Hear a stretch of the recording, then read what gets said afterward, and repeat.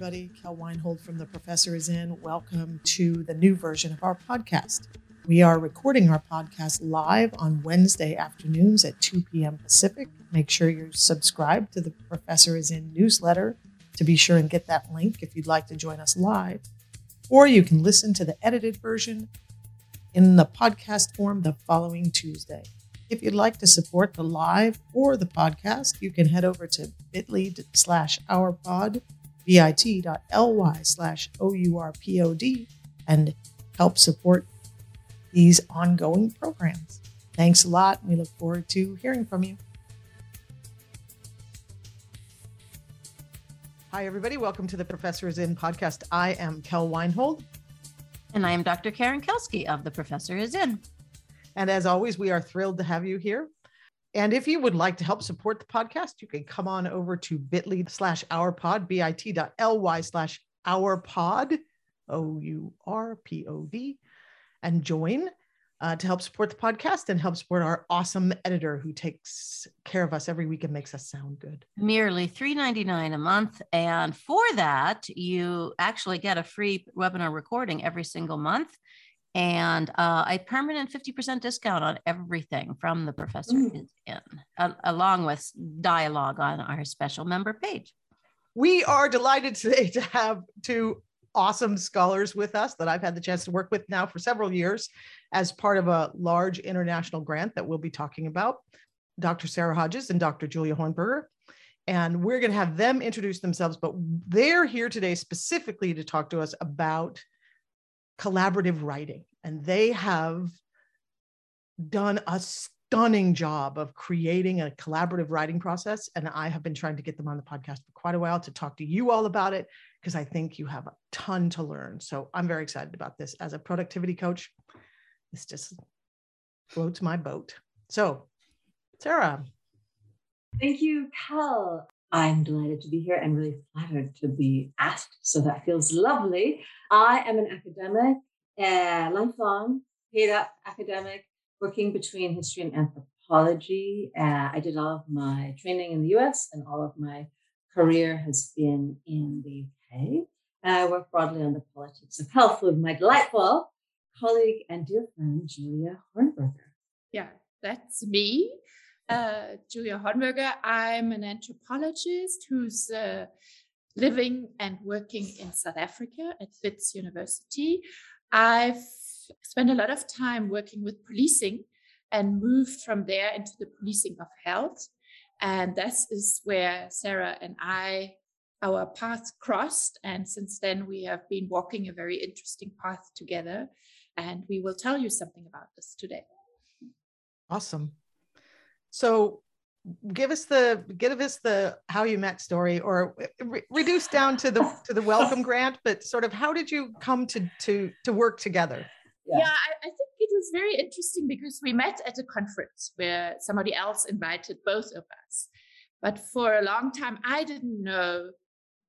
I was invited and I didn't know anybody at this conference. And for a long time, I was trying to figure out who had actually linked me to this group. And different people made different claims to that. But I think Sarah managed to establish the dominant narrative that another colleague of hers had recommended me, and she had passed on my name to the organizer of the conference, she had been working with for a while.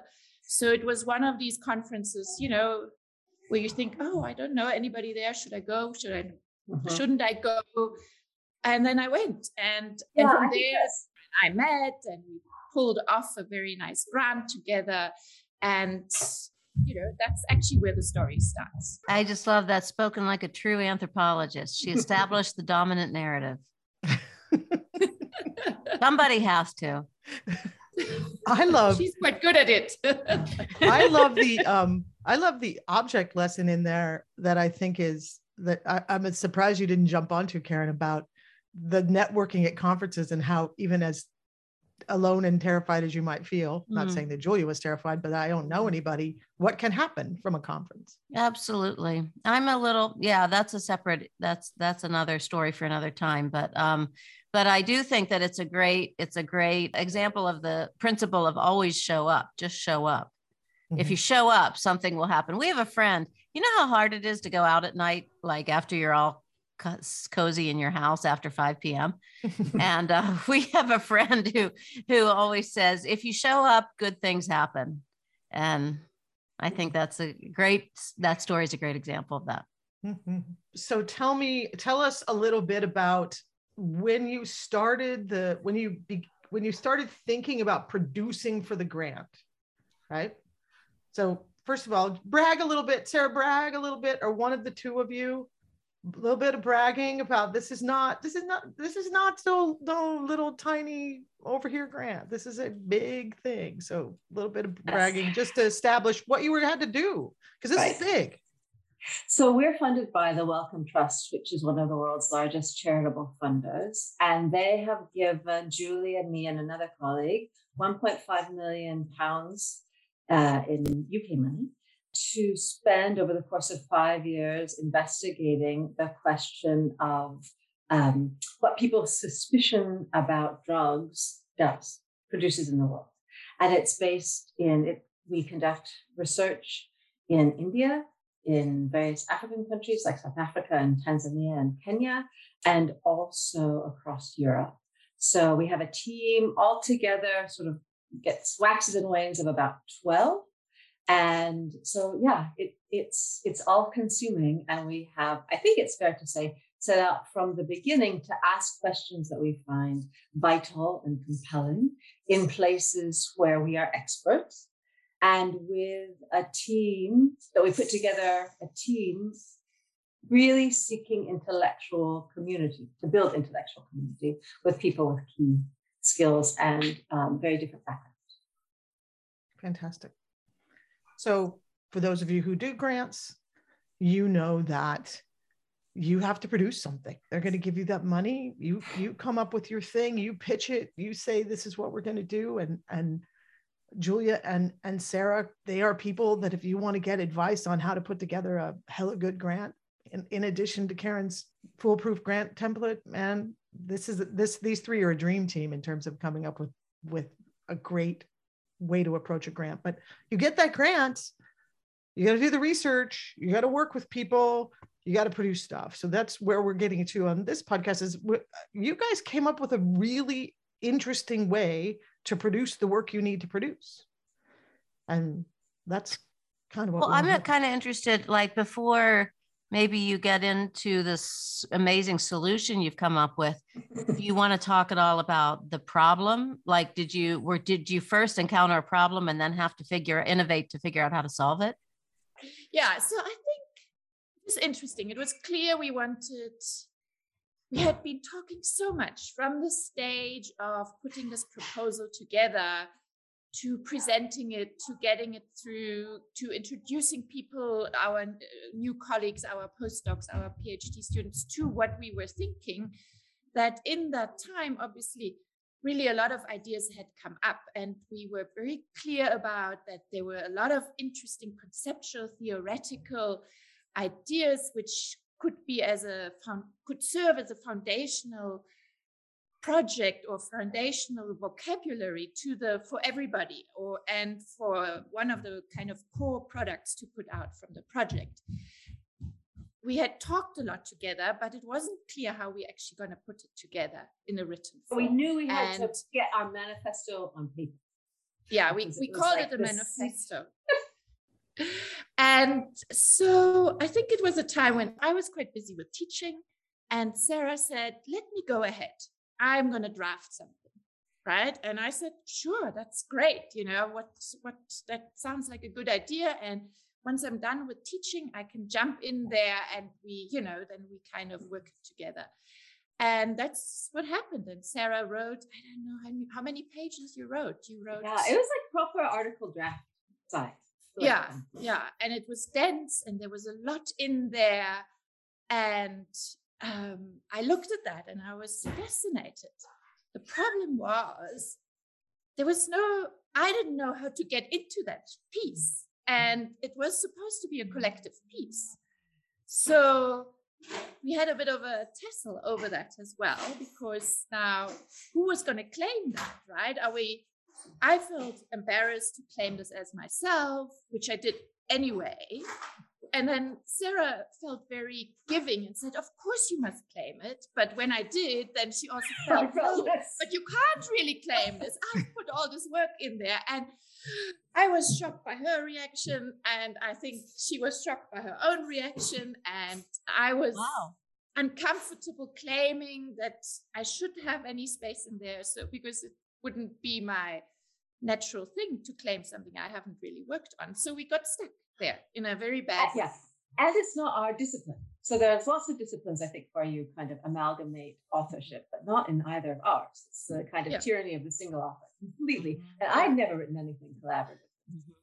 Yeah. Right. Yeah. And So it was a sticky moment.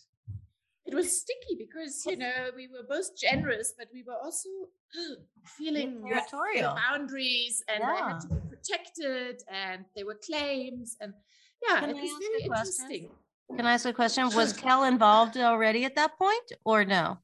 She got involved there. Right then. Oh, no, but she had been working with us since the very beginning. I thought of she the project. preceded that, but No, she was definitely involved. She was definitely involved in the project, but more as project management, right? Yeah, coach, because one of the things that I never learned, in addition to before this moment, how to co-author, is how to run a 1.5 million 5-year project with a team of 12.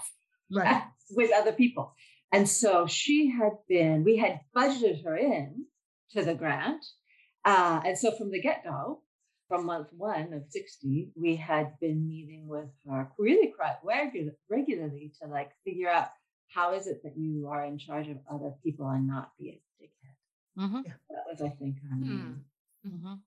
And she had helped us with our individual writing projects, right? A lot of us, says, we had things in the backpack which needed to get out before we could really get started on these things. And she also had reminded us of, you know, being honest about the time we can spend with each other. You know, that's why I had been very clear about my constraints in terms of teaching and, you know. And had been COVID and homeschooling too. Yeah. Yeah. Okay. So you were. It's also the case that the reason that we wrote Kel into the grant is that I had in the summer of 2017 been an unstuckling. Right. So it was actually working my 12 steps that year. So let me pause for listeners, because not everybody knows what an unstuckling is. An unstuckling is a member of Kel's wonderful, spectacularly effective Unstuck productivity program, which you too can join if you are interested. And the information is on our website. Yeah, so that had transformed my relationship to my own work. And probably my relationship to other parts of my life in terms of holding myself accountable. And I wanted in any project that I was going to create, be part of, I wanted other people to have a glimpse into the honesty that's required to work effectively with yourself and with others. So that's a lot of what we started the first year, in addition to how to build a team, how to be honest with ourselves and others. So that, came in very handy. When in that particular moment, it came in. We found ourselves on the heads of a conundrum. Of how to proceed, both in terms of the product and also in terms of the feeling. Right. So what did you do? Well, we were aware that this was a problem. And I think you had a one-on-one session with Kel, Julia. Yeah, because then I was on holiday. And then it was when we came back and had all the three of us, one of our regular coaching meetings with her, that we came upon a solution, which was basically, this was how I remember, is I thought to myself, okay, we just have to throw that out. Like, we don't have to throw out the thinking, but we have to throw out that document and have a time of what an editor we work with, Erin Martineau, calls radical revision. So we need to just be done with that and begin again afresh together. And what I was always so clear about, and so what was, I think, really anchored my commitment to our working together, Julia, is how much fun we had talking. Mm-hmm. And so I thought, God, why don't we use the glories of the internet and just talk and type together? Talk and type. So and I suggested we get a Google Doc where we can both be on it at the same time, and a Zoom call. And Julia eventually got 2 screens, which I remain really jealous about. But I could either see the screen or the person with the screen. Mm-hmm. And then we said, okay.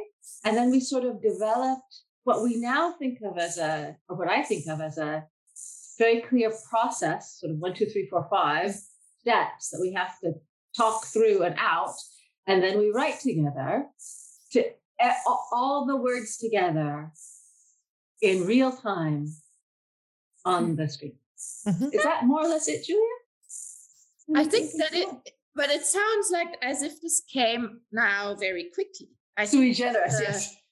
Yeah, I think that looking back now, 2 papers later, we wrote together. Right.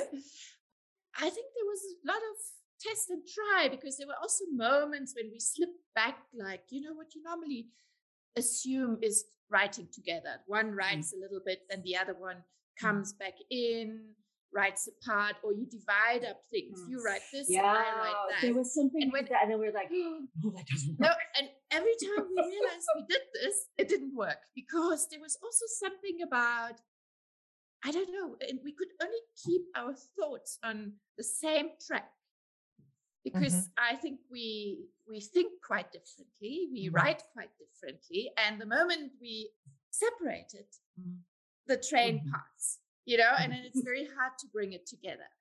But and so it became a bit like we can only write when we together, and we agree on every word and every sentence and every reference.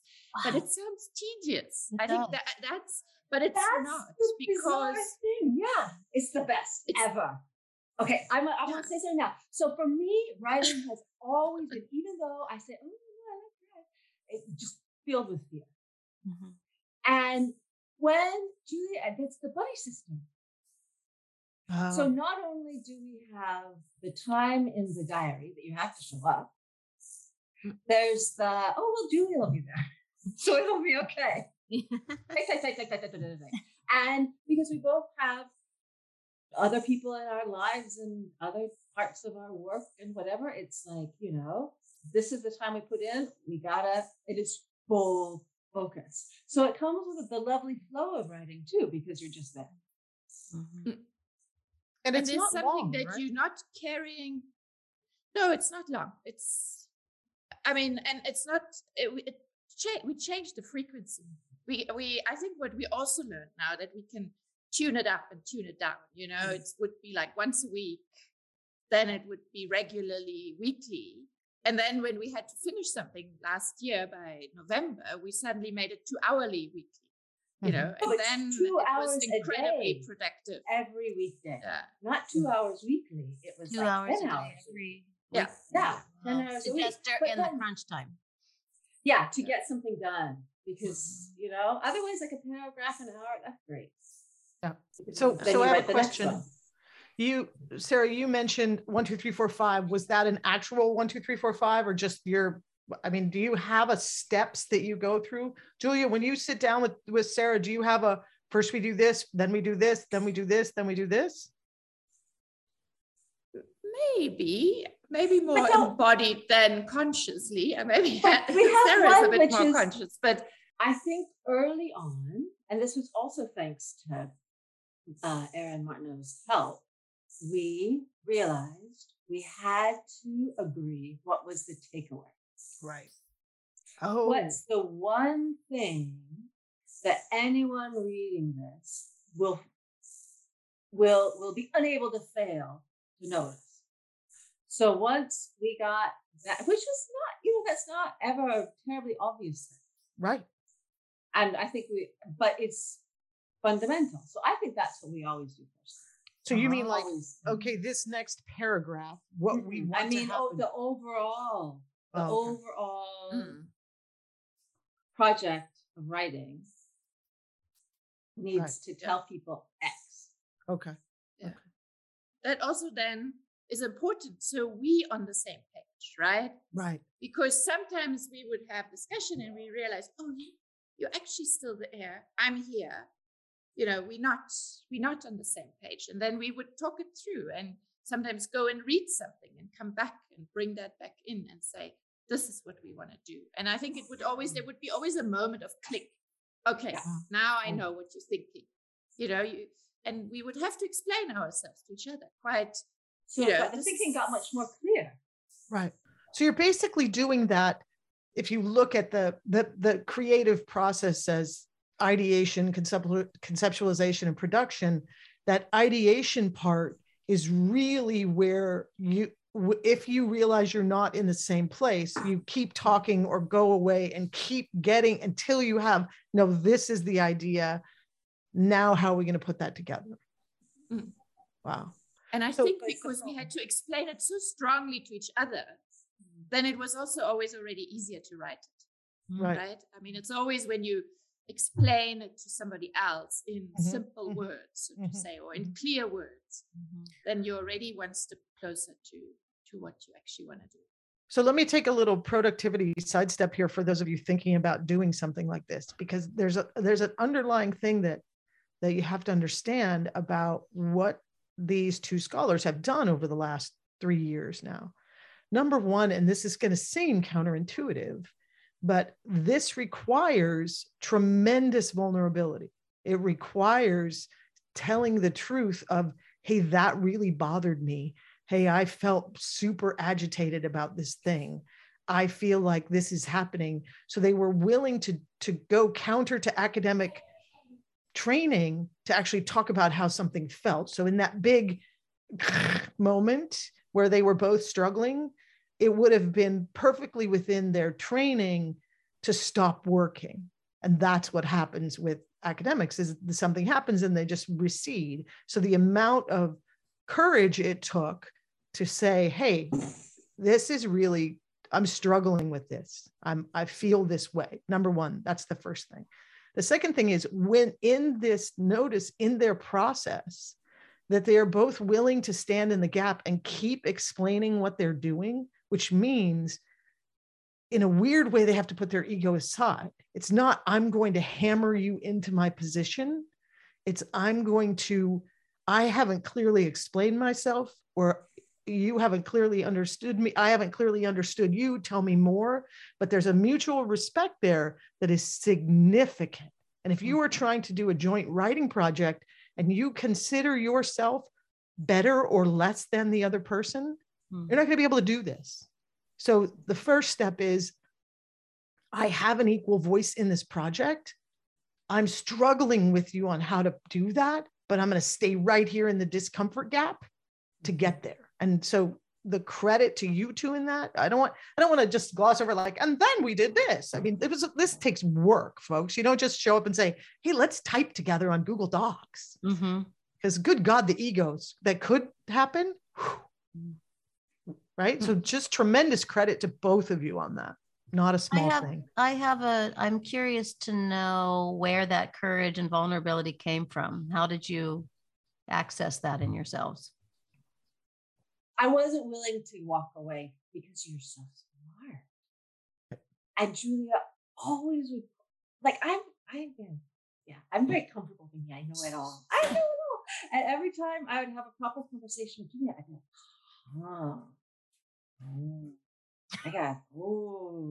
So I was just like, it is not in my best interests. Enlightened self-interest, yeah. Yeah, plus like we were pals. I didn't want to lose a friend. Right.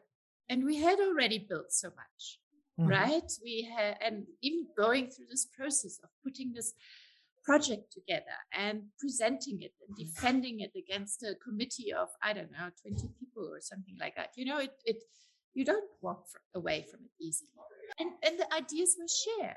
So there should have, being presented in a shared way. I think there was no way in which we could separate the ownership anymore, right? Because the thoughts are so woven into each other, and we give each other prompts, and we think more energetically when we're together. The one prompts of the other, and then you think on, and it's, I don't know, it takes you out of this like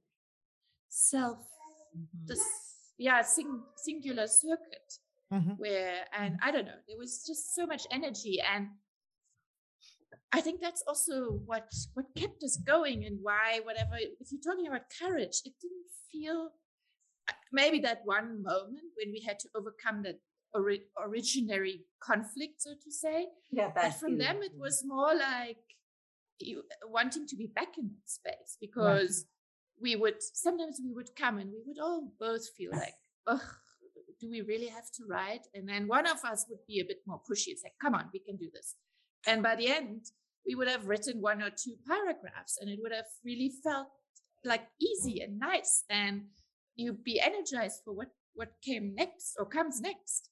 So I think, that positive reinforcement there and this positive experience really drove us forward. And what was more talking at the beginning, we then translated into writing, and there it really found its form. It's really cool. There's still quite a lot of talking at the beginning. We always have a warm up, which is usually then Julia saying, okay, we're going to work now.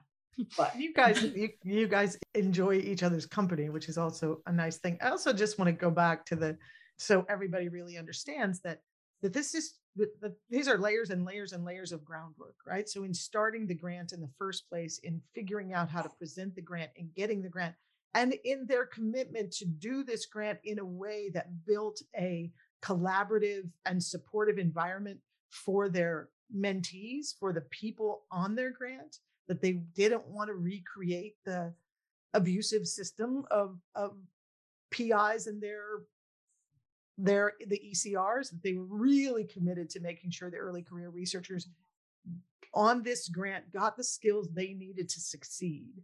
And all of that initial layering of what are the questions we're going to ask them in the interview? How are we going to get them to understand what the culture of the grant is?